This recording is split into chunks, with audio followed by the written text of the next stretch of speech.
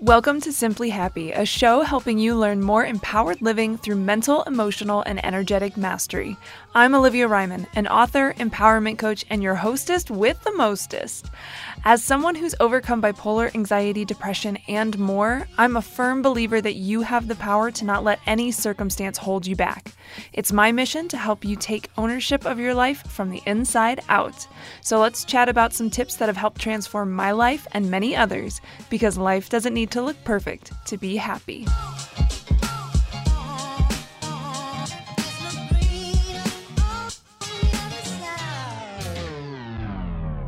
Hey there, what's up? It's your guide Olivia, and thanks for joining me for this episode of Simply Happy. In this one, we'll chat about how you do not have to hold shame. This is one of those sweet, short, motivational episodes that is here to just uplift you, encourage you, help you forward, because you can do it.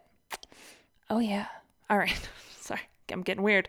All right, just a little reminder that it is a huge help to me, the show, and anyone out there that these episodes might support to take a quick sec and leave a review. Words or stars are much appreciated. I love hearing what you think of the show, and the podcast gods appreciate it too. Also, a big thank you to all of my readers, Patreon members, and clients for supporting the work that I do. Yidabomb.com. Don't go to that website. I don't know where it leads. Okay.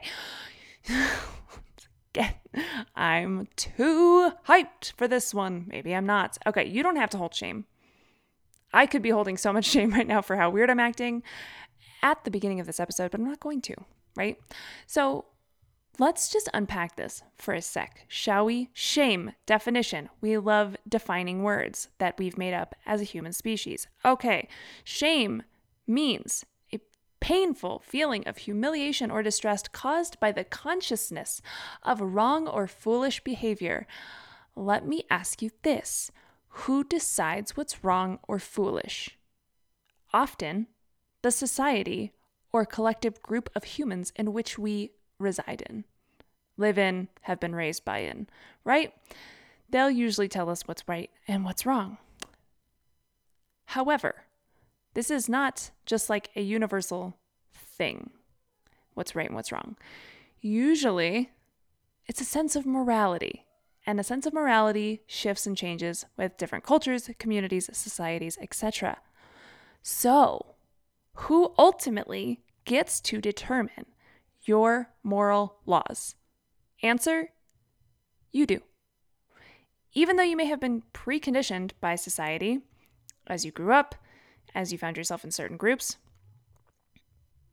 you get to change. You get to have choices. You get to shift beliefs. It's possible. It's true. You're allowed, even if people tell you you're not.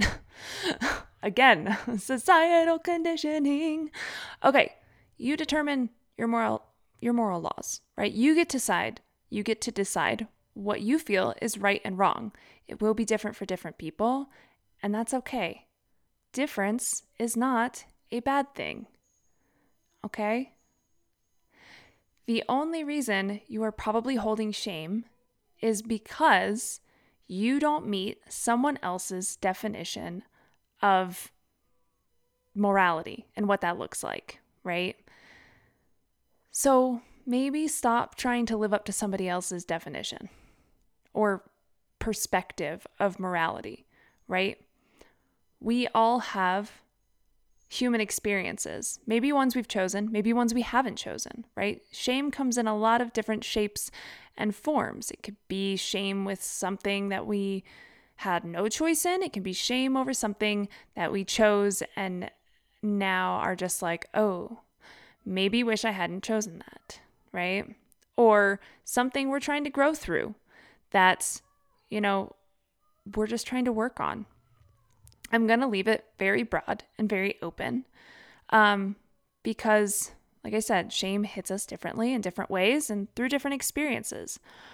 And I just want to encourage you that you don't have to hold shame if you are willing to accept not only the difference in things, like taking a different stance on something, right? Something that maybe you have been told is a shameful thing to think about or to do, right? And then to choose something different. Like there is a level of like, you can have acceptance in that sense of difference, right? The other bridge that I think can get you there, and I was kind of looking up what are the opposites of shame, right? One is humility. So it's kind of an equality perspective, right? It's not seeing ourselves necessarily as lesser than other people to be humbled or to have humility, right? But it is a sense, I don't know if you can hear all the chiming in the background, and I do apologize if you can.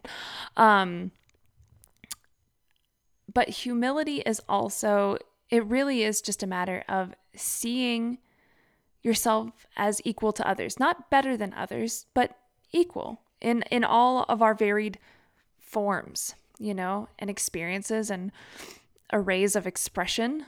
So it's an equality perspective to be humbled, right? And a lot of times we'll have a lot less shame if we're seeing ourselves as equal of, that person may have also done something similar, right? I'm not alone in this. Or,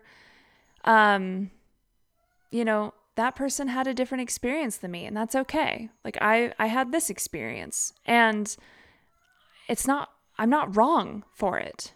I'm not wrong for doing what I've done or being in the position that I was or being who I am.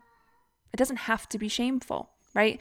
And the other opposite is empathy, right? To understand another's feelings. So if somebody else, which most likely there has been somebody else, maybe in a similar position to yours in what you're holding shame around, right? How would you want that person to hold that? Would you want them to feel shame? Would you shame them for what they experienced or who they are, right? Would you want to see that in another person, towards another person, however? So holding a level of empathy, right? And then giving yourself that same manner of respect. You don't have to hold that shame. Whatever experience you're in, whether it's in who you are or what you've done or what you've had to go through, right? You get to learn from it. It's a learning opportunity. So when we're holding that shame, we want to hide it. We want to bottle it down. We want no one to see it. We don't want it to touch the light of day. However, if you accept it for what it is, if you decide to take a different stance and go, you know what? This is not something to be shameful about. I don't have to be distressed by this. I don't have to be humiliated by this. I don't have to look at this as wrong. I don't have to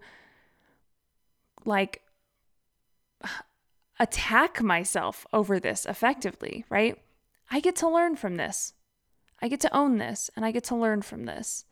And maybe it'll feel uncomfortable to take that ownership at first, but that discomfort will lead to a sense of comfort, and it will lead to a lot less shame that you now have to harbor, because you don't have to hold shame no matter what anyone has taught you to believe about it. You get a choice. All right. I'm going to end it there. I hope if you needed to hear this, it was helpful. I'm sending you lots of love.